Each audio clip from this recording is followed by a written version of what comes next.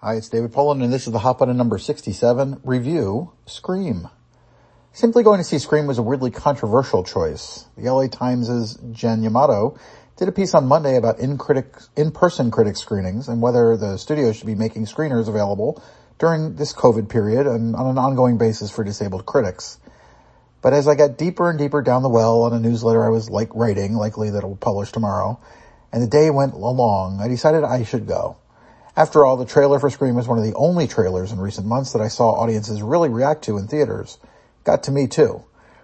I'm going to walk very gingerly in this review because audiences, even if you wait for the streaming, deserve to have the surprises of the film remain surprises. If you have seen any of the marketing for the movie, you know that some of the OG cast is back and that there's a new generation of kids in the movie and that somehow it's all connected. Casting is a huge part of the Scream experience. The original group was kind of amazing. Drew Barrymore was the Janet Leigh of the crew. Neve Campbell, Courtney Cox, and David Arquette were on the rise. Skeet Ulrich, Matthew Lillard, Jamie Kennedy, and Rose McGowan were early in their prolific careers. The only young actors I know from this one and liked going into the film were Mikey Madison, who I know from Better Things primarily, but also from the Tarantino movie. Dylan Minnette from the Suicide Show on Netflix, his name I'm not remembering, and Jack Quaid, who has some genetics that you may recognize from Randy Quaid. The newcomers in the movie, Melissa Barrera, Jenna Ortega, Jasmine Savoy Brown, Mason Gooding, and Sonia Amar all made a very strong impression on me.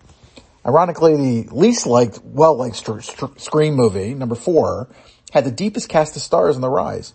Lucy Hale, Anna Paquin, Kristen Bell, Britt Robertson, Hayden Panettiere, Alison Brie, and Emma Roberts. Kind of remarkable.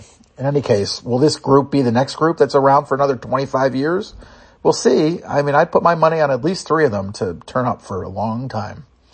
The creative core of this Scream is the trio that made Ready or Not together. Co-directors Matt Bettinelli-Olpin and Tyler Gillett and screenwriter Guy Busick. I don't know how veteran writer James Vanderbilt fits into the mix.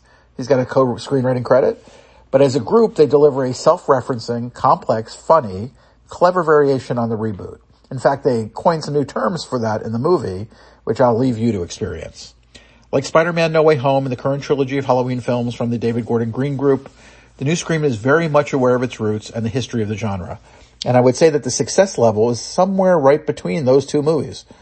It's really a pleasure to be taken on a ride by these filmmakers. There are jokes that work on all kinds of levels. There are points of reference that are really overt, some are really hidden, there are legitimate surprises, and there are intentional abuses of your movie-loving expectations. I saw at least the first 2 movies, I think probably the first 3, in movie theaters when they were released, but my memory of the details is kind of dim. And still, I enjoyed this film, which refers back to all of them. And I think I got most of the in-jokes.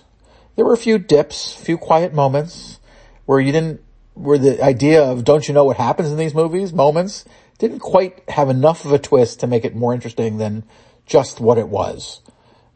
Which is a horror movie moment, in the classic style. But overall, it was a lot of fun and a lot of new talent that was fun to watch, some modern ideas embedded into the film that didn't call attention to themselves, which I really appreciate, especially at the end of the film. I'd recommend the film to anyone who liked the first movie, and if you haven't seen the new generation of horror, plan on committing some of those titles to memory, which are mentioned in the movie, that you'll want to see afterwards. Until tomorrow.